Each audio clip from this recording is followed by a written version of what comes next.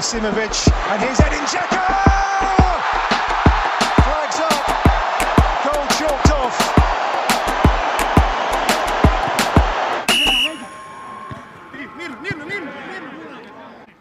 Pozdrav svima i dobrodošli u 122. izdanje Islave Bet Offside-a, podcasta o bosansko-hercegovačkom fudbalu. Često ovdje govorimo o njegovim negativnim stranama i pojavama, ali mnogo je potpuno suprotnih primjera, pozitivnih primjera koji potvrđuju da naša zemlja i dalje ima nogometnu kulturu koja, kad se prema njoj odnosimo na pravi način, može napraviti veliki individualni i timski rezultat. Jedan od pozitivnih primjera je naš današnji gost, čovjek koji je prošao izuzetno težak put preko izbjeglištva, kasnog početka karijere, niželigaških, premijerligaških terena, koji je morao prekinuti igračku karijeru u Njemačkoj, onda tamo nastavio trenersku karijeru i doveo svoj klub do rekordnih serija i najboljeg početka sezone ikad. Jedan od najboljih bosansko-hercegovačkih trenera, mladih trenera danas, Mersad Sanbegović. Mersade, dobrodošao u Offside. Hvala lijepo, bolje vas našao. Lijep pozdrav vama i vašim gledateljima. Mersade, nakon ovoga obilnog uvoda moramo se osvrnuti na taj dio priče o tvom dolasku u Njemačku, jer tvoja priča je dosta slična priči jednog našeg drugog gosta koji je bio ovdje kod nas podcast, Ervina Zukanovića, gdje je isto tako malo falo da ova sva priča, njegova ta fudbalska karijera krene u nekom drugom smjeru. A i ti se, ako ste varam, imao neko slično iskustvo, pa ako možeš malo više o tome da nas upoznaš, naši slušalci, kako je to sve teklo. Vrlo rado. U Regensburg sam u Njemačku 2006. došao iz fudbalskog kluba Željezničar. Ja više igrom slučaja Regensburg, jer sam odlučio da poslije par godina provedenih u bosansko-hercegovačkim ligama, od druge lige do premijer lige, da ako hoću dalje da igram fudbal, da hoću da idem malo na zapad. Moja supruga je rođena i živjela ovdje u Passau, to u 120 km odavde. I tadašnji moj menadžer je igrom slučaja bio u istom hotelu gdje se Jan Regensburg pripremao zimskim pripremama u Turskoj. Igrom slučaja moj menadžer je upoznao trenera golmana Rano Arsenovića iz Bijeljne, koji je bio ovdje trener golmana, i tako su u razgovoru ovamo rekao da ima jednog interesantnog igrača koji neće da ide ni u Rusiju, ni u Poljsku, ni u Češku, ni u Hrvatsku, nigdje više, da mu je puna kapa svega toga. I da sam, ako bude dalje igrao fudbal, hoće da igra Austrija, Njemačka, Švicarska i po mogućnosti, ako može bliže Passau, i tako kako to sudbina hoće, kaže. Pa mi smo 120 km, da on nazvali smo zajedno, pitaju me, ovaj još nije bio siguran je li to Passau ili možda neki drugi, kad su potvrdili. Ja, to je, tako je napravljen prvi kontakt, onda sam u maju došao ovdje, morao sam raditi probu, jer ako dolaziš iz premijer lige Bosne i Hercegovine, ako si bio na širem spisku, odnosno u B reprezentaciji, tadašnja regionalna liga Njemačke, treća, morao sam probu raditi. Na svu sreću nije moralo 10 dana kao što je bilo dogovoreno, nakon prvog treninga su vidjeli da nije nikakav fake, da i štoper može biti 1,80 m i da može biti dobar. I tako sam stigao u Regensburg, znači igrom slučaja, i tu sam počeo 2006. Nažalost, klub, kad smo se mi dogovarali, su bili u regionalnoj ligi i bili su skoro sigurni da će igrati sljedeću godinu regionalnu ligu, međutim, uspjeli su do kraja sve izgubiti, tako da su ispali u ligu niže, Bayern ligu, tadašnju, to je 4. liga. Međutim, oni su ostavili sve uslove koje su mi ponudili za regionalnu ligu, jer su htjeli odmah da se vrati, što smo i uspjeli, hvala Bogu. I od juna 2006. počinje moja karijera u Regensburgu, hvala Bogu, još uvijek traje. Sam nisam ni sanjao, niti se nadao, niti vjerovao da ću toliko dugo biti na jednom mjestu, jer sam zbog rata i zbog svega nekako bio navikao da svaku godinu, 2, 3 sam negdje drugo, ali hvala Bogu, skratio sam se u Regensburgu i tu sam napravio prve korake u trenerskoj karijeri, jako rano, mislim, zbog prekida igračke karijere, ali tako je to moralo da bude.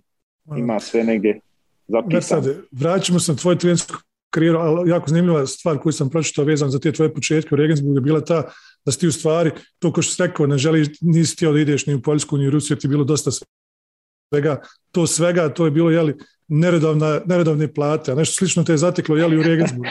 Upravo je to bio razlog, nisam samo razlog, recimo, loši tereni, uslovi, sve to. Bio sam sit jednostavno toga da moraš da tražiš svoj zarađeni novac svaki mjesec, da se nakupljaju računi, da ne možeš da ih plaćaš, da ti roditelji sa 20 nešto godina još uvijek daju pare da platiš mobilni i tako to. To je bio najveći razlog i dolazim u Regensburg i kontam, to je to. Kažu plata ide na konto, nema ništa keša, ono sve ok, prve dvije su super legle na vrijeme, malo sam bio iznenađen, razlika bruto i neto, ali dobro, brzo sam se navukao. I onda dolazi period u kojem 4 mjeseca nismo dobili ni cent, tako da sam nisam im smio ni reći da je to tako bilo i dole, rekao da ne pomisle ljudi da je do mene. Ti si možda bio jedini koji se nije žalio, ti si to je normalno stanje. Ja se nisam puno žalio, stvarno. A reci nam, koja je bila razlika u stvari? Kažeš da si otišao iz Premier Lige, ali tako i Želje, u tadašnju već 4. ligu, oni su ispali, ako sam te dobro shvatio, u 4. ligu. Yes. Koja je bila razlika u primanjima? Osim što su bila jedna i druga neredovna. Koliko je bila u to vrijeme, to je znači rekli smo 2006. Koja je razlika u primanjima Premier ligaškog top igrača i igrača u 4. ligi u Njemačkoj? Dobro, ja nisam bio top igrač u Premier ligi, vjerovatno sam bio top igrač u 4. Njemačkoj ligi. Evo, kad sam dolazio tu nisam imao nikakve očekivanja, pošto sam htio da budem tu i očekivao sam neki džeparac za početak i onda ću ja napraviti svoj put, ako Bog da. Međutim, kad su ljudi ponudili to, menadžer koji je bio tu i trener, nisu mogli da vjeruju. Bilo je to 4 puta više nego u fudbalskom klubu Željezničar tada, znači u 4. ligi Njemačke. Ok, oni su tad rekli mene ti top i dogovor je bio za regionalnu ligu, ali on će sve ostaviti zato što je trener u tom jednom trenu se bukvalno zaljubio u tvoje mogućnosti i da mu treba takav igrač i da je to sve što treba.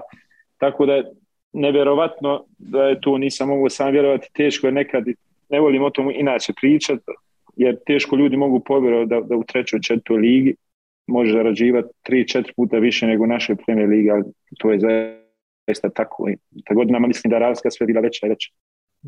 Ja vjerujem da ćemo nakon ove epizode Saša imati nekoliko poziva talentovani juniora iz Bosne i Hercegovine.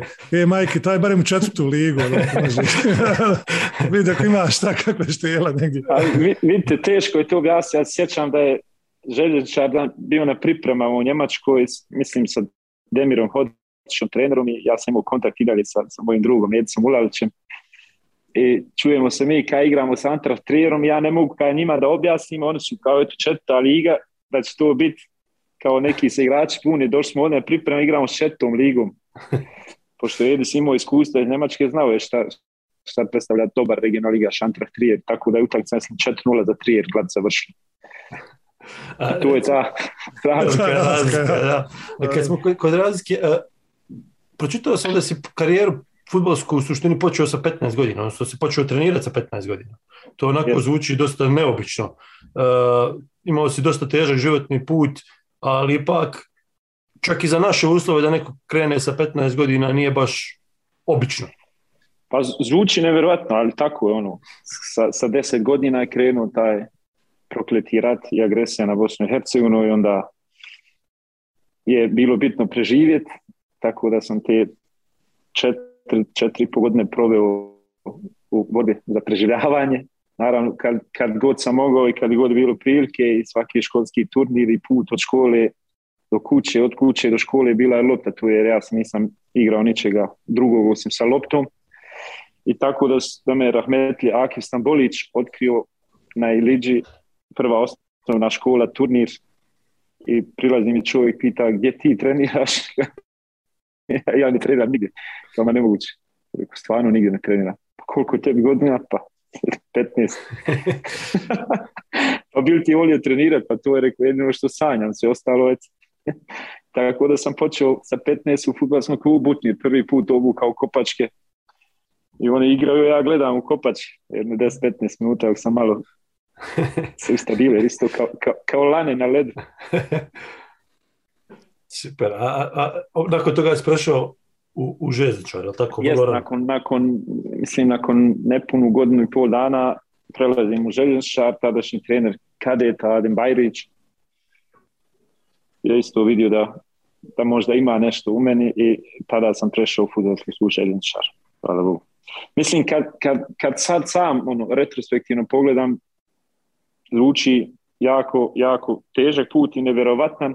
Međutim, kad sad sve vidim šta djeca prolaze koja od 4 godine počnu trenirati, kad vidim da sa 15 već odustaju, jer im je puna kapa svega, i vozanja, i trenera, i turnira, i menadžera, onda je možda bolje što sam počeo sa 15. Možda bi nekima danas bolje bilo da sa 15 počnu, ako bi malo više igrali na igralištu, ali danas, nažalost, Regensburg je jedan divan grad koji jako mnogo vodi računa o porodici i kvalitetu života i boli kad prođete od mog trening centra do kuće, pored možda 4-5 igrališta na kojima rijetko vidim djecu da igraju fudbala, a ona su uređena i tako mi nekad prolazi kroz glavu da sam samo ovo imao, nije trebao ni trener, ni trening, ali vremena su malo drugačija. Čini se da je Johan Cruyff pokojni to jednom rekao, kaže, kada imate 4 dječaka ili 4 djevojčice sa fudbalskom loptom na terenu sa trenerom, onda se vjerovatno rade izolirane vježbe. Znači radi se ili tehnika ili dodavanje ili šta već, ili se trči pa se nešto. A kaže, kad imate 4 djece s loptom bez trenera, ta djeca ne igraju fudbal. To je ta razlika. Nažalost, još uvijek i pored svih mogućnosti imamo dosta primjera gdje omladničkim pogonima se još uvijek trenira trčanje u krug i tako te stvari. Zagrijavanje bez lopte po 15 minuta za 9-godišnjake, 10-godišnjake. A ja još nikad nisam pročitao ni čuo da jedan 10-godišnjak imao povredu mišića. Prema tome, da li je tih 15 minuta, ako oni treniraju 2-3 puta u sedmici, da li je pametno gubiti 15 minuta svaki dan na to nešto što uopšte nema, na kraju krajeva stvarno nema smisla, jer nemate povredu mišića kod djece. Ali to je nekako tako. Ostale su neke stvari se izgleda nikad neće promijeniti do kraja. Mersade, kako se postaje stoper, odnosno obrambeni igrač Surce? Nekako je to, razumiješ što to kažem, napadač dolazi prirodno, krilo dolazi relativno prirodno, talenat, ali kako se postaje sa uličnog fudbala, kako se postaje obrambeni igrač? To je sad ova kombinacija, vjerovatno sam bio talentovan, počeo sa 15, bio sam disciplinovan i vrijedan i sve to na kraju da su našli na jedno mjesto gdje moraš biti talentovan, ali i disciplinovan i vrijedan i oštar, tako da sam završio odnosno počeo i završio na štoperu. Igrao sam još i po desnom boku i na zadnjem veznom, ali kod kuće sam se osjećao na štoperu, bilo da je lijevo ili desno. Tako da je upravo taj moment kad sam došao ovdje, kad me predstavio trener golmana glavnom trenerom, čovjek me 4 puta ako gledao, sigurno da štopera igraš, kad izađemo napolje vidjet ćete da je sigurno. Jer pogotovo u Njemačkoj je bilo, možda unazad nekih 7-8 godina dok Španija nije probila taj led da štoper ne mora biti 1,90 plus, to je bilo ovdje 1,90 plus, ako nije to. Pa da, ako nisi Jürgen Kohler, nisi štoper. Jeste, ako nije tako nešto, onda je teško biti štoper. Ali eto, dokazao sam i ovdje da može. Hvala Bogu. Sad skačemo s teme na temu, ali nema veze, jer sjajan sagovornik, ovo se ide super, ali moram te ovo pitati, da li je taj tvoj štoperski gen prebačen ekipu, s obzirom da tvoja ekipa ima najveći broj dobijenih duela u ligi ove sezone, 3205 dobijenih duela imate? Pa vjerovatno ima možda malo i s tim, jer to strašno forsiram treningu, svaki duel je bitan, da li se dogodio na korner zastavici na 16 protivnika na centru ili tvom, svaki duel može da odluči utakmicu, pogotovo u ligi kakva jest druga Bundesliga, tako izjednačena jaka u klubu kojem ja radim, koji je u odnosu na 85%, 90% klubova mali klub, moramo biti dobri u duelu, ali ima puno i sa idejom kako igramo fudbal, s obzirom da igramo jako, da smo najmanji, a da igramo skoro najofanzivnije, napadački, visoki pressing, ima dosta s tim, fokus je u treningu, naravno, upravo to, jer na kraju igraš ono što treniraš i lijepo je vidjeti na kraju tu statistiku, recimo da imamo dosta sprinteva, da trčimo skoro svaku utakmicu više od protivnika, da smo dobri u duelu i to je ona baza, mislim, koja se u fudbalu nikad neće promijeniti, dolazit će trendovi sistema oni 3 pozadi, 2 pozadi, devetka ovakva, devetka bez devetke, ali tu bazu to nikad niko neće moći izbaciti, jer na kraju se sve svodi na duel, igru 1-1 i ko tu uspije da bude bolji, uglavnom i dobija utakmicu. Spomenuo sam nekoliko važnih elemenata. Šta bi bilo, sad se često spominje taj pojam, ali šta bi bila tvoja trenerska filozofija? Dakle, da razgovaraš s nekim ko nikad nije gledao Regensburg, kakav je taj tim u tvojoj glavi i kakav je onaj kojeg vidiš na terenu? Pa ja sam na mom predstavljanju rekao ono jedino što ne želim da vidim i što ne akceptiram je da posle utakmice neko može reći da je protivnik više želio pobjedu. Tako definiram ja moju ekipu, znači ono što upravo ove bazis, znači da je duel, da je trka, da smo kompaktni, da smo zajedno i da igramo ono što je prepoznatljivo, igramo visoki pressing, igramo protiv Sandhausena, igramo protiv Schalkea, igramo u Regensburgu i kad igramo u Hamburgu, mi igramo uvijek visoki pressing. Neke male finese, možda gdje koga napadamo, to se mijenja, ali je ideja da igramo aktivan fudbal, visoki pressing, dosta rizično, štoperi stoje često na liniji centra, puno je prostora iza nas, ali kad je to dobro sinkronizovano, onda funkcioniše i to je taj fudbal koji nas je doveo tu gdje jesmo, jer mi smo još uvijek, iako smo 5 godina zaredom prvi put u historiji kluba u drugoj Bundesligi, daleko ispod prosjeka etata, znači naš prosječni etat je negdje oko 35 miliona prosječni, a mi smo negdje oko 23-4 miliona, tako da smo poznati po tom da sa malo stvarno uspijemo da pravimo puno, da afirmišemo igrače iz manjih liga, uglavnom regrutiramo druga liga Švicarske, druga liga Austrije, treća, četvrta liga Njemačke, uglavnom mlade igrači koje još nisu otkrili ili igrači koji su već možda u nekim dobrim godinama, ali su iz nekih razloga već otpisani, mi ih pokušamo vratiti bukvalno u život. To nam je, hvala Bogu, dosta uspjevalo. Znači, ideja je uvijek takva da ja sam drugi trener u drugoj Bundesligi, radio sam 2 godine kao pomoćnik. Ideja, znači, od prvog treninga sa gospodinom Bajelicom kad sam radio ista, tako da po tom tražimo igrače, skautiramo, moraju da odgovaraju našoj igri, naša igra mora njima da odgovara, tako da imamo jako dobru kvotu u skautingu, mislim da proizilazi ideje kako igraš, jer se tačno znaš šta se traži, imaju i tačno definisani profili i hvala Bogu imamo i sreće da smo napravili neke dobre pogodke. Recimo Damjana smo doveli iz 4. lige, čovjek je sad igra u Hoffenheimu Bundesligi, par mjeseci nakon što je od nas otišao Bayern 2 na Allianz Areni za pobjedu Hoffenheima. Doveli smo momka iz 2. lige Austrijske koji se sad s Kanadom, kod nas je postao reprezentativac Kanade, kvalifikovao za svjetsko prvenstvo. Tako radimo sa dosta mladih igrača, tako da im ta igra odgovara, ne moraju puno da se koncentrišu na posjećenu igru. Uglavnom, ja volim da kažem, bitno je da izazovemo haos, a mi se u haosu bolje snalazimo. Sad je jako zanimljiva priča vezano za scouting i za dovođenje tih igrača, odnosno za pronalaženje dijamanata u moru, u rude, što se kaže. Kako izgleda vaša scouting služba i koliko utjecaja pri dovođenju igrača imaš ti kao trener, a koliko sportski direktor, ukoliko imate sportskog direktora? Imamo sportskog direktora, klub je napravio malu reorganizaciju jer nas je direktor koji je bio zadužen za sve, dr. Christian Kella, napustio u novembru i od 1. aprila radi za FC Köln. Sada to radi dva čovjeka, sad je razdvojeno financijski direktor i sportski direktor. Međutim, scouting služba je još uvijek poluprofesionalna. Naš najbolji scout radi još svoj posao i pored toga skautira. Tako da imamo još 5 skauta koji svi rade stvarno poluprofesionalno. Klub još nismo u stanju da imamo neku veliku scouting službu, da ljudi šparaju Evropom dan i noć. Na kraju se napravi jedan njemačkoj šatni kadar, znači rezervni kadar, prvi prioritet, drugi, treći, to dolazi na sto i onda dolazim ja u priču sa sportskim direktorom i onda se na kraju definiše da na svakoj poziciji ostane 1 ili 2 igrača koji su naši favoriti i njih probamo dobiti. Na kraju donosimo odluku, ja i on.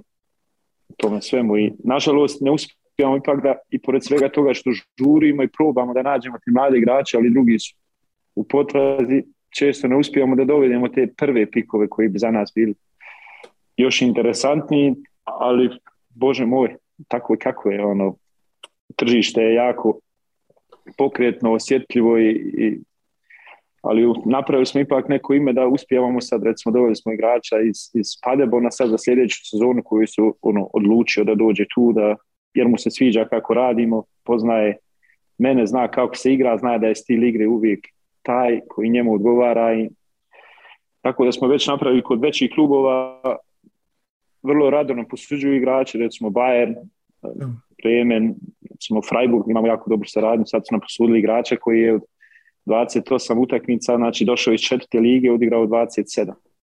To je za klub koji ti posudi igrača.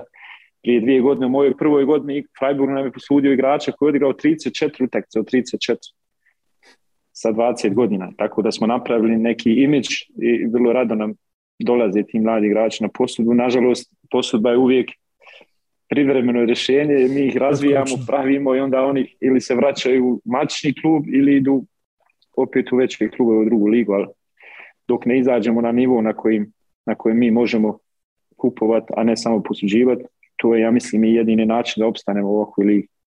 A reci mi, obzirom na snagu ekipe i na snagu scouting službe, odnosno na način na koji možete privući igrače u klub, koliko bi ta tvoja filozofija fudbala bila drugačija da si u boljoj situaciji? Dakle, je li to fudbal koji je idealan za tebe, koji danas igrate i koji bi igrao i da imaš malo bolju ekipu, ili je to ipak prilagođeno vašim uslovima? Pa nije moj stil prilagođen ovim uslovima. Nekako sam se prije par mjeseci sa bivšim direktorom šalio, kad sam bio igrač, on me zna, kao uvijek je bilo na prvu i bez puno kalkuliranja. Tako volim da igramo, bez puno kalkulisanja. Svi pričamo da igraju ljudi za publiku, da vole da se nešto dešava. I onda vidimo utakmicu u kojoj imate po 4 udarca na gol s obje strane u 90 minuta. I onda se ja pitam, a šta je ovdje bilo za publiku? Da. Sad imate jedan način, ako ste toliko dominantni, ko što ima malo klubova koji kroz posjed tako atraktivno mogu da igraju. Sinoć sam gledao jednu utakmicu, tako. Onda je to može biti atraktivno ako protivnik igra s vama. Sad, sinoć nije igrao protiv. A sinoć nije, nažalost, puno igrao. Ali dobro, tako. Ipak ne vidimo često takve utakmice, ipak sve više ovih otvorenih utakmica. Onda je sad pitanje, ako ste inferiorni, niste kvalitetniji od ostalih, a hoćete da budete aktivan i atraktivan, kako? Kroz posjed lopte je teško. Znači, jedini način da ja diktiram tempo, da ja određujem kada i koga i gdje ću napadati bez lopte. Tako da je to moja ideja i mislim da bez obzira za 10 godina gdje budem radio, ako voda kao trener, da će stil igre biti isti ili sličan. I ja naravno uvijek mijenjam i ja učim svaki dan, svaka utakmica je nova lekcija, ali je uvijek prepoznatljivo. Recimo ovdje ljudi s kojima razgovaraš, oni bez obzira gdje gledaš utakmicu, ako vidiš ako je druga liga, ovo bi mogao biti Regensburg, ako ne znam ko je, jer nema puno taktiziranja, ide se u fight i to je to. Sad smo igrali 65 minuta bez igrača, u Hannoveru s igračem manje od 25. minute i dalje smo igrali pressing, ne više toliko visoki pressing, ali smo igrali pressing i s igračem manje, tako da i sačuvali smo 1-1. Sad je još jedan statistički podatak koji potvrđuje ovo malo što ti pričaš, znači želju da se što prije dođe do situacije koja bi te mogla dovesti do ugroziš protivnika. Veliki broj dugih lopti. Čini se da ste drugi u ligi po broju dugih lopti. Sad ja ne znam tačno šta je parametar duge lopte, da li je to duga lopta u dubinu, da li duga lopta, kad mijenjaš stranu, na desnu, nisam siguran, tako da ne znam kako to zamišljaju. Međutim, ono što sam ja upratio, gledao sam isječke na YouTube pripreme ove emisije, ja mislim da sam pogledao 7 isječaka, na 6 od tih 7 ste postizali golove ili šut iz daljine, nakon dubinske lopte pa vraćena lopta na povratnu, ili iz prekida, koji je prouzrokovan dubokom loptom u dubinu, znači igrate jako okomito. Da, to je s ovim, znači pressingom, sljedeća faza je igra s loptom i želimo što prije doći do protivničkog gola. I ja često kažem, popravili smo se mi u posjedu lopte, mi smo recimo prije 3 godine. 49% izvinjavam se, Štupar, 49% u prosjeku utakmice. Jest, tu smo se jako popravili, to je pogotovo ove sezone prepoznatljivo, pogotovo u prvom dijelu bilo očigledno da smo često imali utakmice, recimo prvo poluvreme protiv Rostoka kad smo imali posjed lopte 72%, recimo kad imaš protiv Düsseldorfa, Fortune Düsseldorfa 60 i nešto posjed lopte, to već govori nešto. Volimo i želimo što prije doći do gola, ali ne bježimo od toga da lopta ponekad iscirkuliše, jer nam se dešavalo prva godina, su nas ljudi podcjenjivali, svi su igrali, mi nismo imali puno loptu, igrali smo dobar pressing, brza kontra, golovi, sad na drugoj i trećoj godinu su već počeli ljudi aktiviziraju, dođu u Regensburg, veliki klubovi, Hannover, San Pauli, igraju sa 5 pozada u svoje polovine, onda ti moraš i s loptom nešto da radiš. Tako da smo i tu, moramo se razvijati, moramo da napravimo, međutim ja pokušavam da ne preopterećujem moje igrače s tim, sa stvarima koje im baš i ne leže i da što prije njihove jače strane dođu na vidjelo, tako da smo doveli Špica iz Danske prije 3 godine koji je dotad igrao drugu dansku ligu, koji dobija preko 75% duela glavu. Strašan igrač. Do 29. godine je bio amater, jer danska druga liga je stvarno poluprofesionalna. Tako da ja često, kad im to objašnjavam i hoću da to ostane upečatljivo, kažem, ako negdje žuri i nemate vremena, pa hoćete li ići okolo ili ćete uzeti prečicu? Pa kada naravno svi će uzeti prečicu. Mi hoćemo da igramo atraktivno, hoćemo što prije do gola, pa što da ne uzimamo prečicu. Tako da je to nekako gen koji je ušao, jer ne volimo puno da rizikujemo. Ja volim da izađem. Mi smo davali golove iz posljeda od golmana do gola, bilo je recimo u Kielu 6 kontakata, sa penala smo dali gol, prazan gol, bukvalno, gdje smo na kraju imali 6 igrača u protivnu šestercu, ali ne volim da dajem protivniku nešto što recimo ako protivnik izađe sa 5 ili 6 igrača u visoki pressing, što da se mi s tim igramo. Znači već 6 smo izvukli, znači jedan pas izbacuje 6-7 protivničkih igrača, što da komplikujemo, da mi rekli ne, mi hoćemo samo po zemlji, mislim. Sve je to ok, onda ljudi govore oni sad više igraju fudbal, onda izgubiš 2 puta, kaj ma ništa to, nije to. Ne leži. Ne leži, tako da to. Mislim da je bit i umjetnost u ovom poslu brzo prepoznat šta protivnik odgovara, šta odgovara tvojoj ekipi, forsira to. Isto jedan jako lijep detalj koji me zapeo za oko, to su ovi centar šutevi s lijeve i s desne strane, pogotovo s lijeve, čini se da je Singh tamo, jel? Jeste. Znači, svaki put, čim se on namisli na lijevu nogu, samo vidiš ovako četvorcu koji skono kamikaze sa linije šesterca u peterac, znači, samo jer znaju da će tu negdje da kane. I to je također jedan važan segment da imamo što više igrača u protivnom šestercu. Nismo ekipa koja kroz posjed to radi i nemamo individualni kvalitet da jedan igrač završi akciju i da prođe 3 igrača. Ja se često šalim, zadnji put je jedan prošao dvojicu 2019. u oktobru negdje. Dobro se sjećam. Takve stvari se zaboravaju. I onda naravno idemo na kolektiv i da je to jedna jača strana da što više igrača u protivničkom šestercu, jer ako centriran loptu protivnik je tu isto dobar, imate igrače koji imaju jako veliko iskustvo, u Fortuni igraju igrači koji su igrali Bundesliga, engleska druga liga i tako, Schalke i reprezentativci Japana i tu. Sad ako imate jednom šestercu i tu su mali šanse da date gol. Ako imaš jednog viška, tvoje šanse se povećavaju za 50% i sa svakim sljedećim viška to ide za nekih 15% više, tako da smo dosta dovoljno dali iz tih nekih otpadaka gdje se glavom bojica sudara i lopta negdje padne i tu je to, koristimo tu gužu. Kako se rekao, kad napravite haos, da ga napravite... Mi se bolje snalazimo u svakom haosu, tako da... U jednom intervju sam pročitao, kad si govorio da si počeo trenirati sa 15 godina, u jednom intervju sam pročitao da u tom trenutku nisi imao pojma ni šta je fudbalska taktika, ni kad si došao na prvi trening želje, u stvari nisi znao šta je fudbalska taktika. Kad si počeo razmišljati o taktici, kad si počeo razmišljati o trenerskom poslu? O taktici kao igrač vrlo brzo u željezničaru, da bi opstao tu, da bi našao svoje mjesto i u kadetima željezničaru koji su bili stvarno jaki. Sreća da smo imali tada dobre trenere, jer posle Adama Bajrića, Jusuf Šehović, Almir Memić, i onda kao kadet već pravim veliki korak, kao kadet već igram za juniore kod Amara Osima, tad je već počela taktika da igra jednu veću značajniju ulogu i tad sam počeo da učim neke stvari. Mislim da je najvažnije u svakom poslu, u fudbalu pogotovo zato što stvari odvijaju tako da ste koncentrisani, da slušate, da upijate, da učite, da primjenjujete i popravljate. Ja se sad mogu sjetiti nekih sastanaka iz juniora kad Amar mi nešto objašnjavao, recimo kako da igram špicom, jer sam recimo druga utakmica za junior, igrali smo protiv Olimpika, imali su jako dobru generaciju na grbac, sjećam Čindrak, ja mislim da se zvao igrač, jako dobar špic, brz, jak, a ja štoper sa 72 kg i ja se lijepim, ja hoću nešto na snagu, čovjek me uzme, okrene se sa mnom ide prema golu.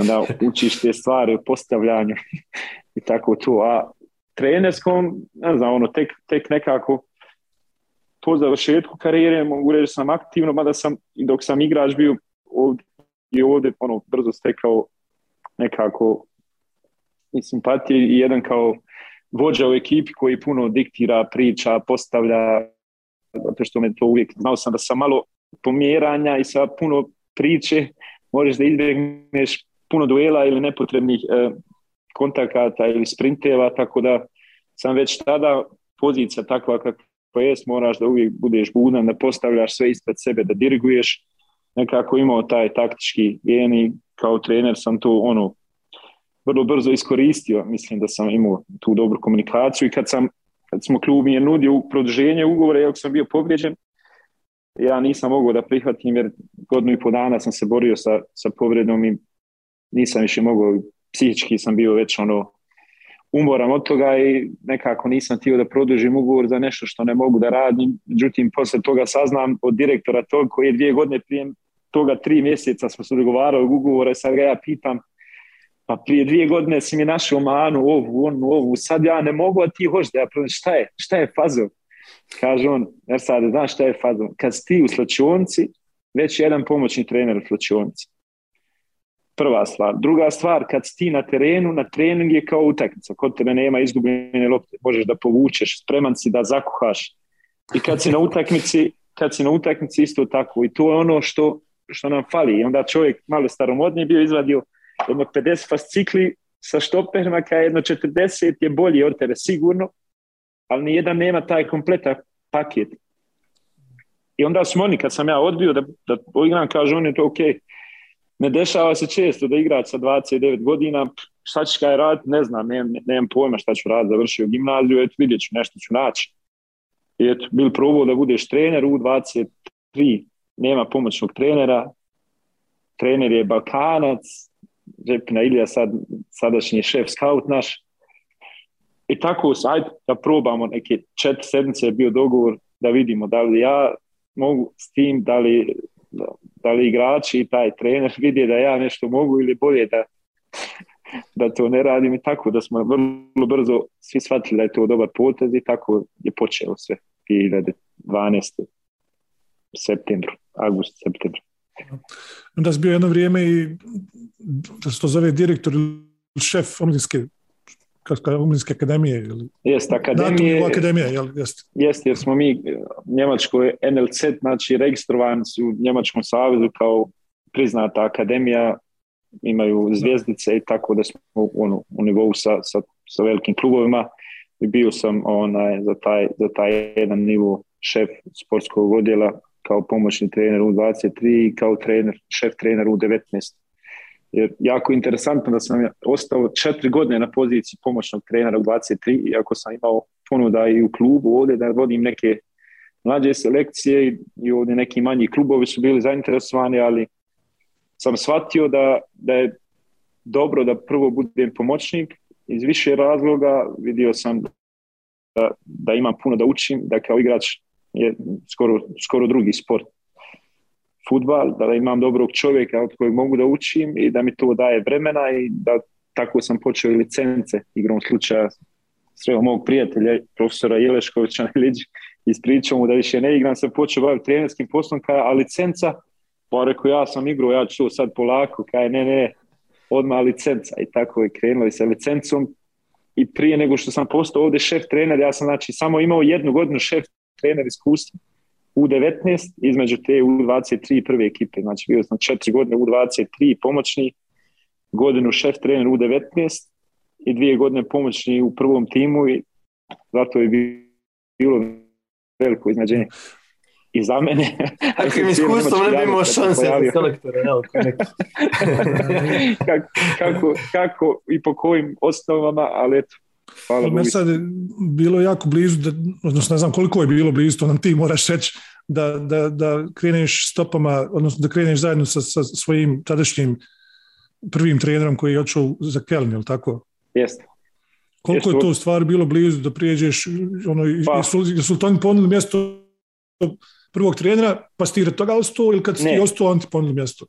Ne, tek kad sam ja ostao, 2 sedmice nakon toga, jer direktor sad koji je u Kelnu, naš, je jedan nevjerovatan čovjek koji toliko segmenata vlada, to je najmlađi profesor ekonomije u Njemačkoj, kada postao i u sport ušao i tako, on sve planira i tako da on upravo zbog moje odluke nije mi prije toga ništa ni sugerisao ni nagovijestio, jer je znao da moj odnos sa šef trenerom, pa je sam znao da smo stvarno jako dobro sarađivali i vjerovatno je znao da ima mjesto u Kelnu ako hoće da idem i to je bilo toliko blizu da smo nakon što je on rekao da i u subotu smo imali utakmicu i nakon utakmice smo ja i on ostali u trening centru sami, onda mi on kaže sve znam, sve razumijem,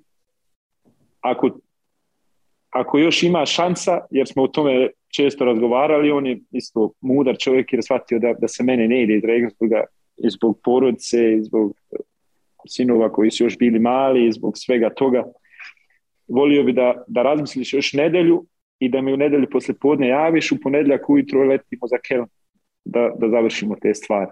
Tako da je to, da sam ja u nedjelju poslijepodne opet nazvao i rekao šefe, žao mi je, razmislio sam još jednom i moje mišljenje se nije promijenilo, tako da je čovjek otišao sam, nije poveo nikoga više, kao rekao ja, ako onda ti ili niko. Tako da eto, igrom opet sudbina da nisam otišao u Kelnu Bundesligu, nego sam ostao računajući da ću biti tu i dalje pomoćni trener, što sam vjerovatno da sam htio mogao ostati do penzije, što kažu. A kako je situacija inače? Ok, znamo, Zweite je ipak liga koja ima određeni pritisak. Kod nas treneri bez glave ostaju nakon 2 utakmice, kod vas je malo drugačije, ali imaš osjećaj da je u Regensburgu ipak da imaš puno više povjerenja nego da ćeš nakon krize neke rezultata ostati bez posla?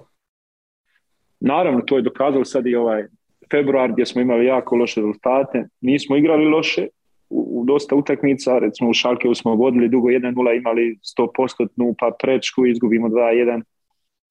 Protiv San Paulija kući drugo polovrijeme igramo na 1 gol, izgubimo 3-2.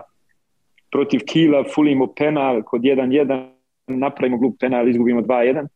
I to je opet za mene isto bio dokaz koliko ljudi ovdje cijene to što radim, koliko je klub stabilan, koliko stoji za mene da je u jednom momentu. Iako je u javnosti već bilo pitanja, trener, ovo ono, tako da je i sportski direktor i predsjednik samo 2 puta dali izjave da to uopšte nije pitanje, čak je predsjednik rekao da su oni jako svjesni ko je garant da ćemo opstati ove godine i ko je bio garant da smo ostali ovih godina i da je on mudar čovjek i da ne nikad dirao u to što mu garantuje da ćemo opstati. Hvala Bogu, imao je pravo, tako da smo opet dobili sad u zadnjim utakmicama i bodove i da se igra opet vratila i da su svi opet happy i zadovoljni. Recimo iskreno sada, sa malo distancije na taj period, koliko ti je bila frka kad si pročitao da se oni javili onoma da imaš njihovu punu podršku, jer kod nas na Balkanu da kaže ti ima našu punu podršku sutra znači sljedeća utakmica ti je ili. Znam to, teško možda povjerovati, ali recimo imao sam jednu situaciju da me protivnički trener prije utakmice pitao, Mersad, mogu te nešto pitati, može, je li nešto radiš ili kako možeš biti tako miran, jer kao pratim te već dugo i mladci, imate ekipu koja je non stop u nekoj borbi, morate se boriti, to kažem ja njemu, vjerujem da ja ništa ne radim posebno za to, niti imam vremena, ali vjerovatno je životna škola i rat i to sve što si prošao i vjera jednostavno nauči će biti ono što će biti, ono što mora biti i onda mu ja kažem, vidiš ovaj sad stadion, igramo kod njih veliki stadion i gledalci tu kažemo vidim, bilo bi šteta da ja i ti sad razmišljamo šta će biti posle utakmice. Bolje da sad uživamo jer bit će šta će biti. Jer ako razmišljamo šta će biti u toku utakmice, nećemo pomoći ekipi, a i neće biti dobro jer nismo pomogli ekipi. Prema tome, u životu nema nikakve garancije i taj moj opredjeljenje da postanem šef trener ili da smo pomoćni trener nakon što sam radio preškolovavanje u jednoj drugoj firmi i dobio ugovor na neograničeno. Dosta nam je ljudi reklo da si lud, klub nije stabilan, ispaš opet odmah iz druge lige kao pomoćni trener, ostavljaš ugovor na neograničeno, imaš porodicu. Ali sam naučio da je sigurno da samo ništa nije sigurno, jer nema garancije ni da ćemo sutra biti tu, tako da je nije jednostavno, ne mogu ni ja reći jer nisam bio ovako sjet kad sam počeo sa trenerskim poslom, ali mislim da se dosta dobro nosim s tim stresom. Jako je bitno da nađete nešto što će malo praviti izjednačenje. Posao je jako naporan, provodim puno vremena u trening centru, ovdje se čistačica se zeza da kad ujutro dolazi da sam prvi tu, kad ona navečer tu, da sam ja još uvijek tu, da joj smetam, da ne može da radi. Ali još i uvijek ipak nađem vremena i da popijem kafu sa drugovima, da sa djecom napravim nešto, da odemo prošetati, voz bicikla, igrati fudbala i tako, da su to bitne stvari, da naravno oženjen sam, otac dvoje djece, žena uvijek nađe nešto kući da se radi, onda se ja trudim da to završim, da li je u bašti, da li je negdje oko kuće. Nama nije tako. Prvi put čujem. Kod vas u Njemačkoj tako. A što bi trenerima u Bundesliga bilo drugačije? Tako da, mi sasvim normalni ljudi. Ja imam kamin koji ložim na drva i imam motornu pilu, Husqvarnu koju ja režem i onda nekad stoji komšije tu i gledaju. Ja ugasim, oni rekao, šta je bilo? Pa kaj čovjek jučer na TV-u bio, danas reže s motorkom drva. A oni ne znaju da je to meni potrebno, da čujem motorku, da ne slušam medije, novine, da ne mora meč plan, ko igra, ko ne igra, ko može, ko ne može. Tako da, hvala Bogu, i s tim se dobro nosim. Jako bitan faktor, mislim da je i vjera, jer kroz vjeru čovjek može da shvati da neke stvari su manje bitnije, a neke druge puno bitnije. Znači sad, čisto praktično, znači, rekao si to samo malo prije, jako puno vremena provodiš u trening centru. Kad bi mogao procijeniti koliko je to sati sedmično, znači gdje aktivno radiš, ja shvatam ti kao trener radiš 24 sata dnevno, ja tu svjestan sam toga, ali znači čisto, znači došao sam i danas mi je radno vrijeme od do prilike. Da vidimo koliko ti je satnica. To sad šoljimo starac, on to broje tako. A vidite, ja se nekad zezam kad uđem u auto u trening centru i hoću da prema kući vozim, onda mi na telefonu javlja kao do posla još 13 minuta. A obrnuto kad od kuće krećem trening centar, kada je do kuće još.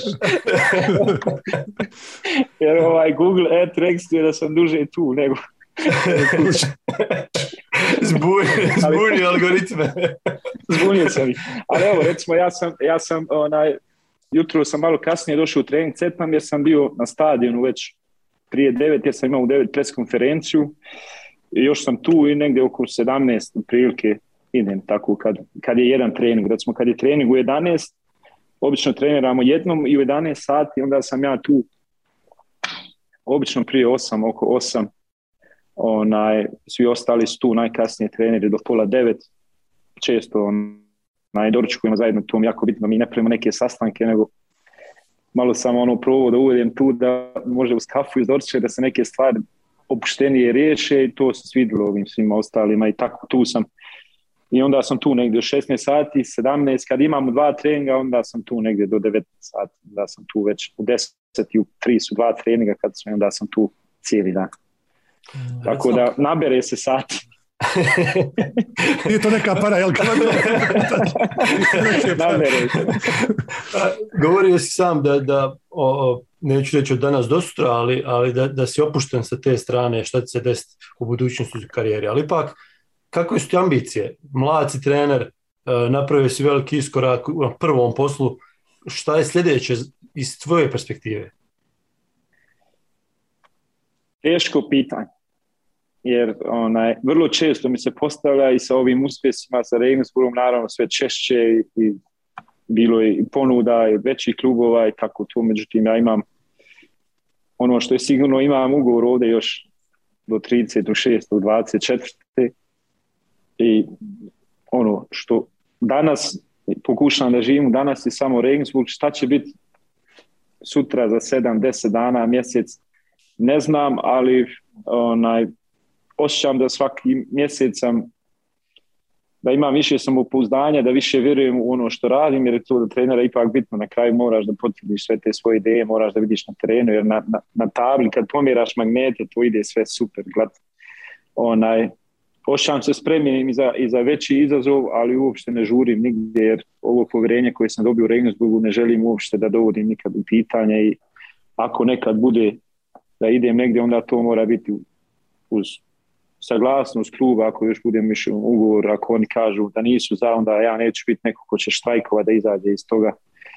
Mislim da je to jako bitno i ono što sam opet iz života naučio da je često podcjenjujemo ono što imamo i nismo sretni s tim što imamo jer mislimo da je negdje nešto veće, bolje, da ćemo biti sretni. I kad dođeš do tog većeg, boljeg, ipak vidiš da je ono što si mislio da nije bilo dobro, bilo bolje. Tako da uživam u svakom danu, u svom poslu, volim ovaj posao i ne smatram uopšte da bi bilo bolje da sam sljedeće sezone negdje drugo. Znam da će biti opet teško, znam da vjerovatno 9 do 11 igrača nas se opet napušta, jer kad god odigramo dobru sezonu, onda nam uzmu ekipu komplet.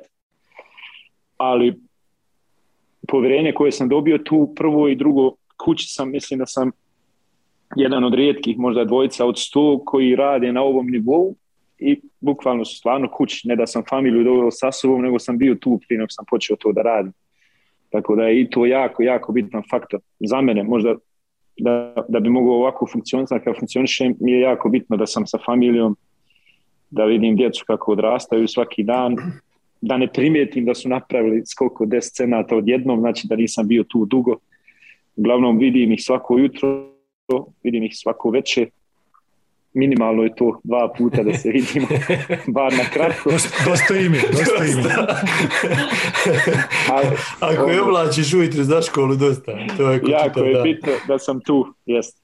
I zato sam jako opšten i ovo ne znači da nemam ambicija, jer preuzeti Regensburg tad kad sam ja preuzeo bez toliko iskustva, znajući da je otišao šef trener, 7 standardnih igrača, da skautiramo 3. 4. ligu, je jako ambiciozno i svaku godinu se nositi sa velikanima kao što su Schalke, Hamburg, Bremen, Hannover, Pauli, Düsseldorf, Nürnberg, je jako ambiciozna stvar i Regensburg ostavljati svake godine u ligi je, što bi naši ljudi rekli, golemo, ko se malo razumije i ko zna s čim i kako funkcionišemo, mi smo bukvalno u Formuli 1, ali sa malo slabim autom. Mi smo upravo o tome pričali isto u pripremi emisije, čini se da smo nabrali 7-8 ekipa koje su igrale prvu Bundesligu zadnjih 6-7 godina koje su cvajte ove sezone.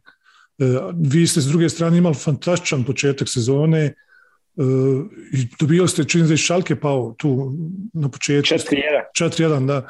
Tako da jako dobar početak.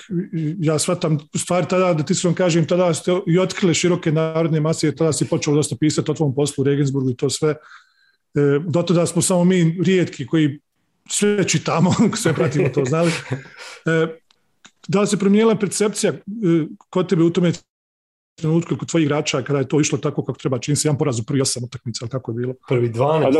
U 13. kolu smo doživjeli drugi poraz. Tako da smo imali nevjerovatno dobar start. Međutim, ja sam uvijek bio svjestan s kim se borimo i šta. Uvijek se nadaš, drži da ide što dalje. Kad ide, to je jako bitno, jer i kad igračima nekad objašnjavam, pokušavam slikovito, auto koje se kreće, ne treba te gurati, može se ugasiti, ono se kreće. kad vam auto stane, onda vam moraju dvojica, trojica pomoć da krene i onda opet ide. A ako vam stane u brdu, pa krene nazad, onda vam cijeli komšiluk treba da zaustavite da bi ga opet pokrenuli naprijed. I tako da sam pokušavao da držimo to i držali smo to jako dugo. Štim, uslijedio je neki normalan pad, svaka ekipa u drugoj Bundesligi jer je toliko izjednačeno jako, ima malo uvijek padova, recimo znalo se desiti i Hamburgu i Schalkeu da po 4-5 utakmica ne pobjede. To se desilo i nama, mislim, sasvim normalno. Sad, pošto si imao takvu seriju, 28 bodova nakon 15 kola, očekivanja i u regionu i u gradu su odjednom porasle. Ljudi ne razumiju da ti to ne možeš držati do kraja i onda je, naravno, i kod igrača je to igralo ulogu. Imao sam osjećaj da počeli smo da radimo stvari u kojima nismo dobri, a to je počeli smo da, što rekao moj trener Amar, da izmišljamo toplu vodu. Tako smo izgubili par utakmica, štoper dribla, izgubiš loptu, primiš gol, izgubiš 1-0. I teško je bilo to u glavama, jer neki su već potpisali ugovore za veće klubove, neki su na tržištu 5 ponuda, ovako, onako, to znate kako to ide, kad ide dobro, onda je nije jedan menadžer, nego je 18, 25, svaki ti priča priču. Da je vrijeme da ideš iz Regensburga i da možeš i desio se taj pad koji se desio i sad smo tu negdje, jer moja procena kadra kad smo krenuli posle prve 2-3 utakmice je bilo ako uspijemo biti jednocifreni na tabeli, to je veliki uspjeh ove godine. Tako da smo tu sad negdje na vagi tog jednocifrenog, mada je sve što garantuje opstanak, to je veliki uspjeh za Regensburg. Prvi put u historiji će biti, ako bude 6. godina zaredom druga Bundesliga, prije toga je 2 puta ulazio po godinu dana i onda je se obično vraćao do 5. ligi. Tako da smo se razvili u nekim drugim segmentima. Ovaj trening centar u kojem se sad nalazimo je nova zgrada. Trening centar, samo zgrada i tu preko 5 miliona eura, ali sve sa vlastitim novcem, 3 nova terena, plaćena trava. Znači mi smo morali da nadoknadimo sve ono što drugi već godinama imali, tako da nismo puno ulagali. Ovdje ljudi kažu da li u kamenje ili u noge, mi smo u kamenje ulagali, nismo puno u noge. Tako da smo sad na nekom nivou da možemo profesionalno da radimo i sad ako Bog da treba se održati na ovom nivou i polako praviti sljedeći korak. A svaki sljedeći korak kada dođeš na ovaj nivo je teži, to je jako bitno. Shvatiti da je u ovoj ligi nije 5 godina, a druga liga je kao sad je vrijeme do prve. Bilo bi dobro, ali... Reci nam ovo, koliko pratiš Premier ligu BiH? Ne mnogo, ali... Koliko pratiš Želju? Pa Želju najviše od svega. U kontaktu sam sad sa Omerom Jolićem, znam sad sa Edisom, sam slabije u kontaktu, ali sad pratim više, pogotovo kako je Edis Mulalić tu. Uglavnom, znam šta se dešava, znam da su i oni u nekim problemima bili, vidim da je razvio neku novu energiju, da je unio neku novu nadu, da je ekipa podmlađena, da idu da radi s par iskusnih igrača. Vidim da je Zrinski dominantan. Raduje me Velež s mojim drugom Feđom koji radi odličan posao u Veležu. Tuzla City stabilizovao se klub Premier League. Sarajevo može bolje, ali tu je to negdje nešto uvijek ima da malo smeta. I to je prilike ono što pratim, ponekad dobijem tip za nekog možda mladog igrača koji bi trebao pogledati, vidjeti šta je, kako je, ali mi nismo u stanju. Mi dovodimo igrače bez obeštećenja, mi dovodimo igrače koji govore njemački jezik zbog integracije, znači može biti iz Afrike, iz Azije, ali da govori njemački jezik jer nemamo dovoljno ljudstva koji se brinu o njemu, a imali smo prije par godina par iskustava gdje vidiš da igrač koji ne govori jezik teško se integrira, ne nalazi se u grupi, a mi samo kao grupa funkcionišemo, tako da bez obzira na kvalitet igrača, to su neki preduslovi da bi uopšte sjeli da razgovaramo sa igračem, tako da su često neki dobri igrači, interesantni igrači iz Bosne i Hercegovine za mene brzo neinteresantni, jer razumiju da klubovi iz Bosne i Hercegovine traže i to im stoji pravo obeštećenje i trebaju da nađu nekog ko će to platiti. Ja sam uvijek zato da dobar igrač ode negdje iz Sarajeva, iz Želje, iz Rinskog ili šta ja znam odakle i da klub zaradi 500.000, nego da kaže evo tebi u Regensburg džaba pa ćemo vidjeti šta će biti. Jer znam koliko je bitno klubovima tih 500.000 maraka.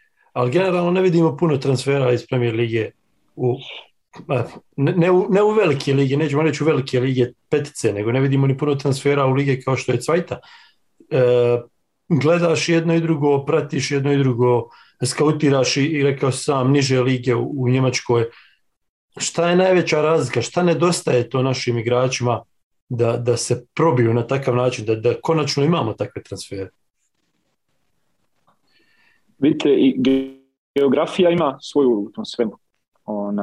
I ne znam da sam ja bio u Bosni i Hercegovini, ima sigurno možda i boljih trenera od mene i u mojoj generaciji tu, ali u Njemačkoj da će teško dobiti priliku. Znači, prvo je to. Drugo je svi uslovi za treniranje i treće je način treniranja i rada. Znači, to su neke stvari. Jer ja vam garantujem da su juniori Želje talentovani od juniora Regensburga. Ali ne mogu garantovati da im junior Regensburga neće dati 3. Zbog fizike, zbog svega onog što oni rade, mentaliteta i tako toga. Jer ovdje ja sam naučio da u Njemačkoj nije sve trening, planiranje, nije sve idealno, ali mentalitet razvija kondiciju, jer oni u dosta slučaja idu uvijek na granicu i pomjeraju svoje granice, ali od malih godina, to što kod nas recimo je vrlo teško. Onda vodi se puno više računa o ishrani, vodi se računa o regeneraciji, uslovi oporavka kod povreda i toga svega. Sve to igra jednu veliku ulogu, puno malih faktora da igrači ne mogu direktno doći u tolikom broju koliko ja mislim da zaslužuju, jer imamo puno talentovanih igrača. Ja volim pogledati kad sam u Bosni i Hercegovini neku utakmicu juniora ili toga više nego možda Premier ligu, zato što mi je drago vidjeti dječake koje ti vidiš da su talentovane, vidiš da imaju talent. Sad, s druge strane mi je žao jer dosta njih završi u juniorima i uopšte ne dođe ni do Premier lige, jer situacija je takva kakva jest i fali nama u Bosni i Hercegovini jedna stepenca da dosta juniora se gubi između prvi seniorskih i juniora, jer je jako teško doći odmah u seniore i oni se tu pogube.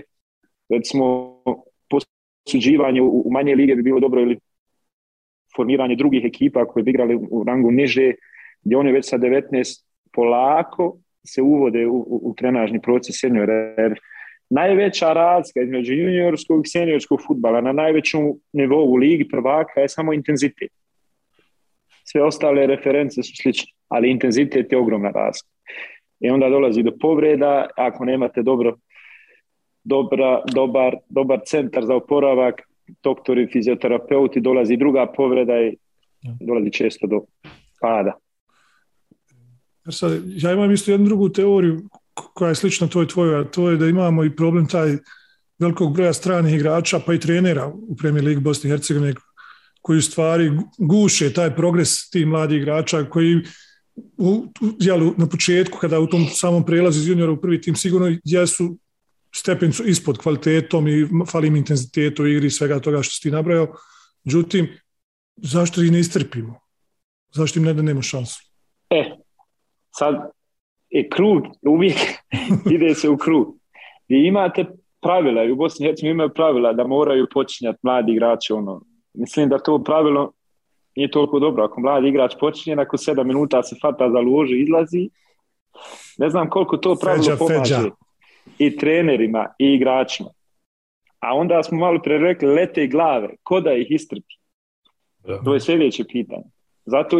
Zato bi dobro bilo za velike klubove, odnosno veće klubove, su u situaciji da im većina juniora igra na posljedu u prvoj B ligi ili negdje drugo već ranije, gdje su oni već na taj nivo dovoljno kvalitetni i talentovani, ili da imaju druge ekipe gdje bez pritiska oni igraju recimo u drugoj ligi ili prvoj ligi federacije i gdje ima pravo da pravi grešku i da će igrati 3 utakmice iako je kriv za 4 gola i da golmana ne skidaš nakon 2 kiksa sa gola kao trener prve ekipe. Jer kad ćete vi staviti, evo recimo, kad da stavite mladog golmana na gol Željezničara ili Sarajeva, pored tog pritiska kao trener sa 18-19 godina, znate da mu treba vrijeme, da je talentovan, znate da će praviti greške, jer greške su sastavni dio razvoja. I to su stvari koje ne mogu se samo trenerima prepustiti, trebamo jedan malo širi spektar, jedan plan od više ljudi, odnosno od saveza, gdje bi se to malo pomoglo, gdje bi se ti klubovi podržali s tim mladim ekipama, da ih iz juniora već i juniorska liga sama po sebi, ne znam da li se to premijera, znam da je bilo pravilo juniori tu igraju u Premier League samo ako ti je prva ekipa u Premier League. Znam da su ljudi iz Banja Luke, kako se Krupa, imali probleme sastaviti ekipu juniora za Premier Ligu i onda voze i tamo igraju 7-0, izgubili 8-0, ali igraju zato što im ovi igraju, mislim. Sad se to promijenilo za omladinsku ligu. Super, to je bitno da se promijenilo, jer puno je stvari, malih sitnica u kojima se može, a mora se, ako hoćemo da se razvijamo dalje, jer ja imam osjećaj da su velika očekivanja od naše reprezentacije, od klubova iz Bosne i Hercegovine. Ali vjerujte mi da ja što više sam u Europi, više vidim kakve uslove s čim se ostali radi, sve manja su očekivanja od naše reprezentacije i od klubova, jer mi još uvijek mislimo, a klubovi ili reprezentacija Luksemburg, šta? Klub sa, znate ko je pobjedio Real Madrida prošle godine u Ligi prvaka? Šerif. Znači, a sad mi mislimo da želi igra Šerifom, kod nas bi 80% ljudi rekli šta će Šerif. Moldavci.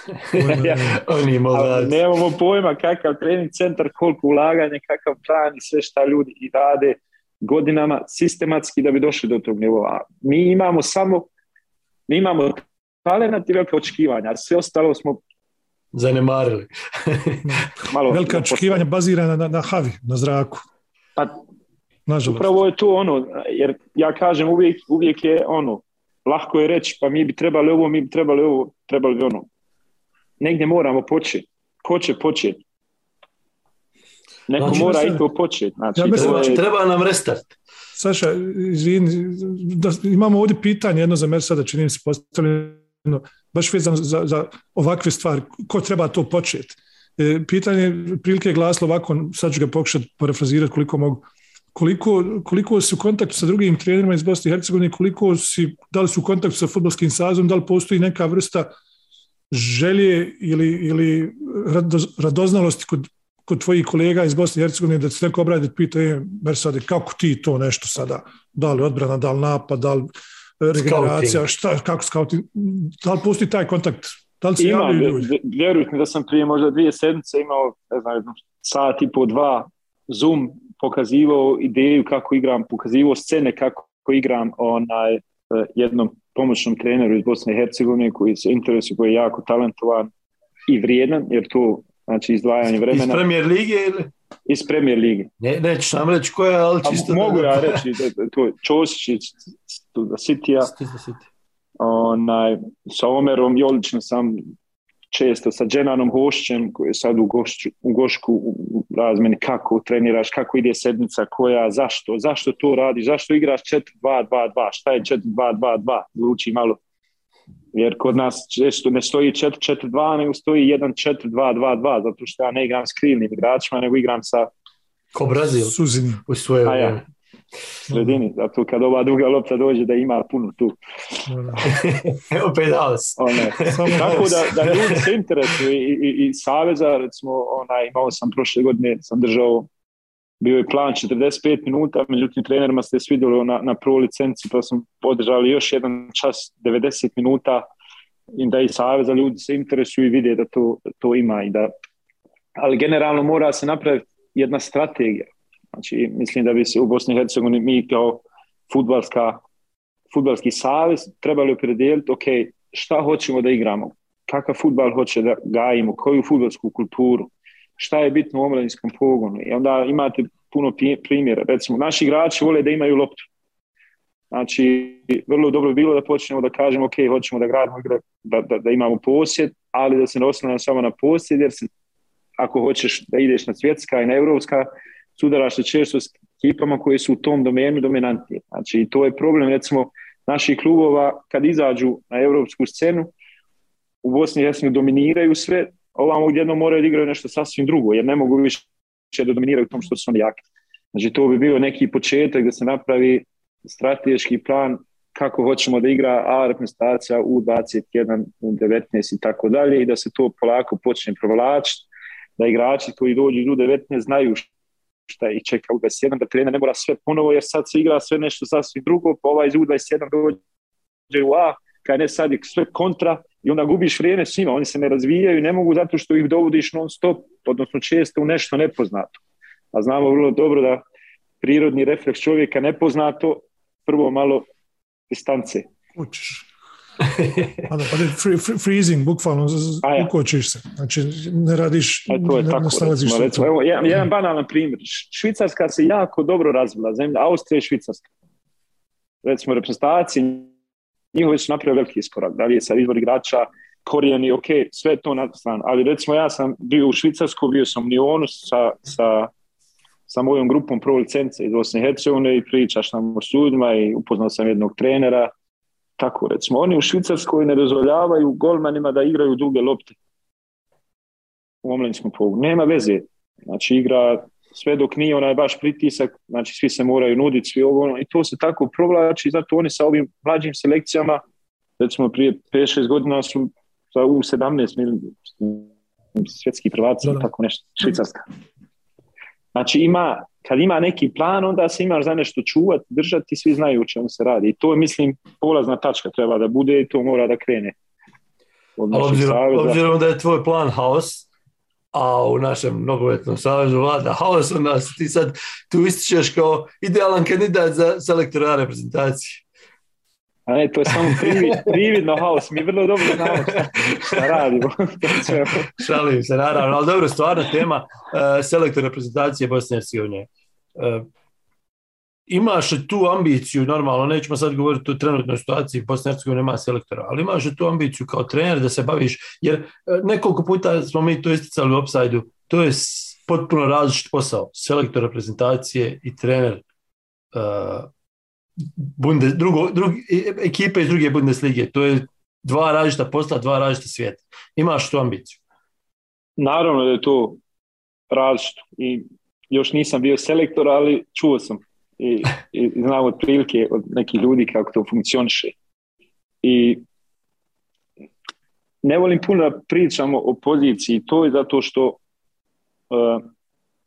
želim da iskažem respekt čovjeku koji radi sada i ne volim da kad negdje ima neki trener koji radi da se o tom priča sad, znači govorimo o instituciji selektora, da li bi bio selektor? Ali mi je vrlo bitno, dao sam par intervjua našim medijima o savezu i o selektorskoj poziciji. Nažalost, nije sve prikazano, jer sam prvo rekao da je čovjek koji je došao tu, da on iz mog ugla ima plan, zna kako da radi, da ima osjećaj da igrači ga slijede, da je jako bitno mu dati vremena. To je isječeno, onda dolazi drugi dio gdje ja kažem da svaki trener, moje mišljenje, ne može ambiciozan, ne može reći da nikad ne bi htio ili volio da vodi selekciju, nacionalnu selekciju svoje domovine i svoje zemlje. Tako jedan Mersad Selimbegović, moje mišljenje, nema pravo da kaže da nekad, ali akcenat je na nekad. Mersad Selimbegović u ovom momentu nije za tu poziciju, a prvo mi imamo dobrog selektora, mislim da mu treba dati vremena, moramo sagledati igrački kadar i sve ostalo. Drugo, mislim da je Mersad Selimbegović još mlad i previše energije i želi da bude svaki dan na terenu. Nekad, ako Bog da, ako budu prilike i ako ljudi budu svjesni ili sigurni da je to pravi izbor, a Selimbegović bude malo stariji, iskusniji, kaže ok. Više sjedi, sad ne sjedi niko na klupi, mjesto je upražnjeno, ima onda se može odgovarati. Do tada. Ja te moram pitati, Mersad, imamo F licencu Advanced, znači u FA imam. Stalno ovo ponavljate. Ovo svima nudim se, ja se nudim ovako, znaš, ja koristim ovu emisiju kao mali odglas. Ovo sam htio da te pitam, mi do A licencije nigdje nas nisu učili šta da kažem, međutim bio nam je Kodro, bio si nam ti, bili su još neki trening s kojima god pričam i pitam, bio selektor, svi kažu, znaš, ne možeš me to pitati, znaš, mi imamo selektora, selektor je da, znaš, jako ste, kako bi rekao, politički korektni u tim izjavama prema kolegama. Jel to se radi na UEFA Pro? Ima neki kurs. Imam ja, nažalost, kolega koji su prošli u UEFA Pro, ali izgleda nisu bili na tom času. Posao je jako zahtjevan, trener je najbitnija karika u klubu i u reprezentaciji, ali je ujedno i najslabija karika. I recimo sad u Hannoveru smo imali priliku da su trenera jako oštro napadali, kritikovali, gdje sam ja malo iskoristio jedno pitanje, da čovjek kaže posle pres konferencije, hvala ti, svaka čast, nije bilo potrebe, ali nek si im neke stvari, jer ne možeš im dokazati. Mislim da i treneri između sebe malo više, treneri uvijek kukaju, ne cijene se ali koliko mi cijenimo jedne druge, koliko sami sebe, pa onda druge, toliko ćemo mi biti cijenjeni.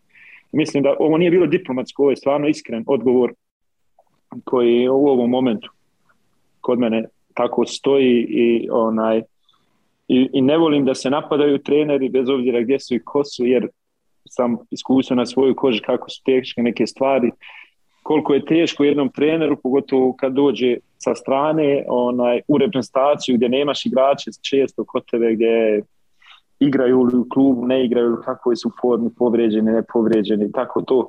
Mislim da je još teže nego u klubu, tako da mislim da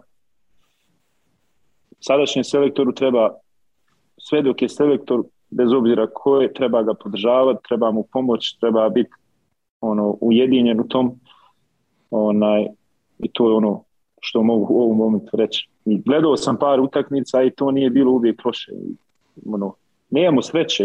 Recimo, sad u predzadnju utakmicu koju smo izgubili, dadneš gol, poništen, offside, nije bio offside, dadneš gol, završi utakmica, skroz drugi rezultat.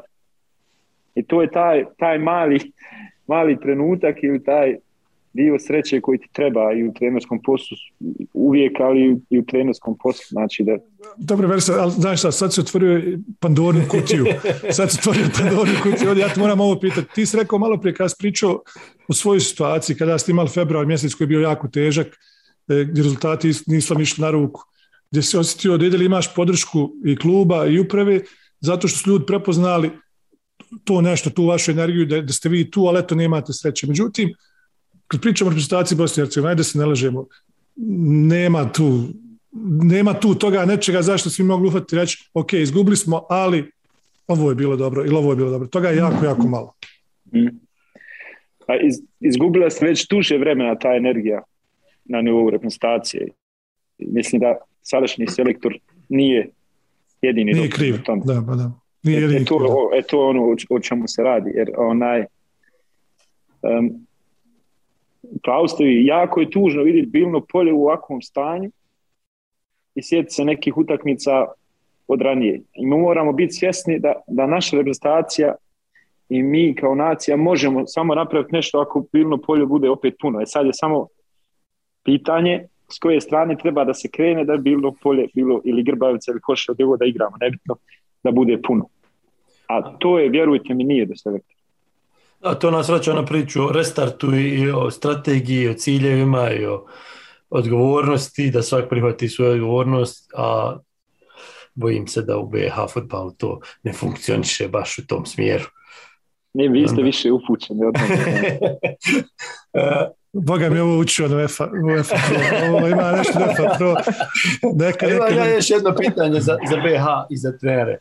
Sad su u situaciji da su u Cvajti, koja je daleko iznad Premier lige BiH, ali šta da se sutra desi da nemaš posao 6 mjeseci, godinu dana, da li bi razmišljao o povratku u bosansko-hercegovački fudbal, odnosno u Premier ligu BiH? Dobro pitanje, ja stvarno nemam vremena da razmišljam. Tad bi sigurno mnogo toga razmišljao, ali kao što sam malo prije rekao, ja nikad ne govorim nikad i sigurno je samo da ništa nije sigurno. Tako, prema tome, ne vidim ja ni našu ligu toliko slabom i toliko da je to sve toliko crno. Ima nekih pomaka, treba još vremena, ali svjesni smo da i u našoj državi treba dosta vremena u svim segmentima, tako da fudbal ne može biti nosilac ili recimo da on vuče promjene u sistemu, nego fudbal ide uz. Prvo je potrebno neke druge stvari još bolje posložiti, poredati, onda će se fudbal razvijati, ali ovako je to uvijek dosta na entuzijastima koji nekad negdje iskoče, nešto naprave, ovo ono, i kojima se vrlo brzo spočitava to što su napravili, onda im se prave stvari koje, tako da se nekad imaš osjećaj da je ljudi koji bi htjeli da nešto naprave, da vrlo brzo proradi neki pogrešan inat kod ljudi, da im se ne da dalje prave. Mersade, hvala ti puno što si bio naš gost. Zadržali smo te. Počeo je kup, Sarajevo Igman je počeo prije 6 minuta. Zadržali smo te da moraš danas ostati do 6:30 na poslu. Stačica će nas ružiti. Hvala ti puno što si bio naš gost, hvala ti što si bio iskren i otvoren i govorio o svemu, uključujući reprezentaciju Bosne i Hercegovine kao mogući budući selektor reprezentacije. Ja sam dobro ovo politički korektno, je li ovo na prvoj licenci kažu? Mislim da jest, morat ću još jednom bilo mi je zadovoljstvo. Hvala vama na pozivu i uvijek rado. Mislim da nas poslanaca nema puno, ali smo dobro raspoređeni, moramo se uvezivati, tako ćemo ako Bog da i napredovati. Svako dobro. Vidimo se u Bundesligi. Sve podatke tamo na. Sve podatke. Možeš je poluprofesionalna ta scouting grupa. Ja znam tako rati džaba, tako da javit ću se.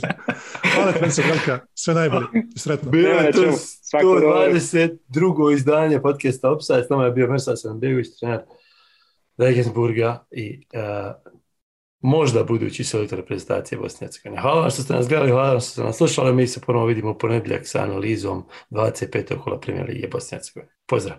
Ćao, čao. Misimović and here's Edin Dzeko!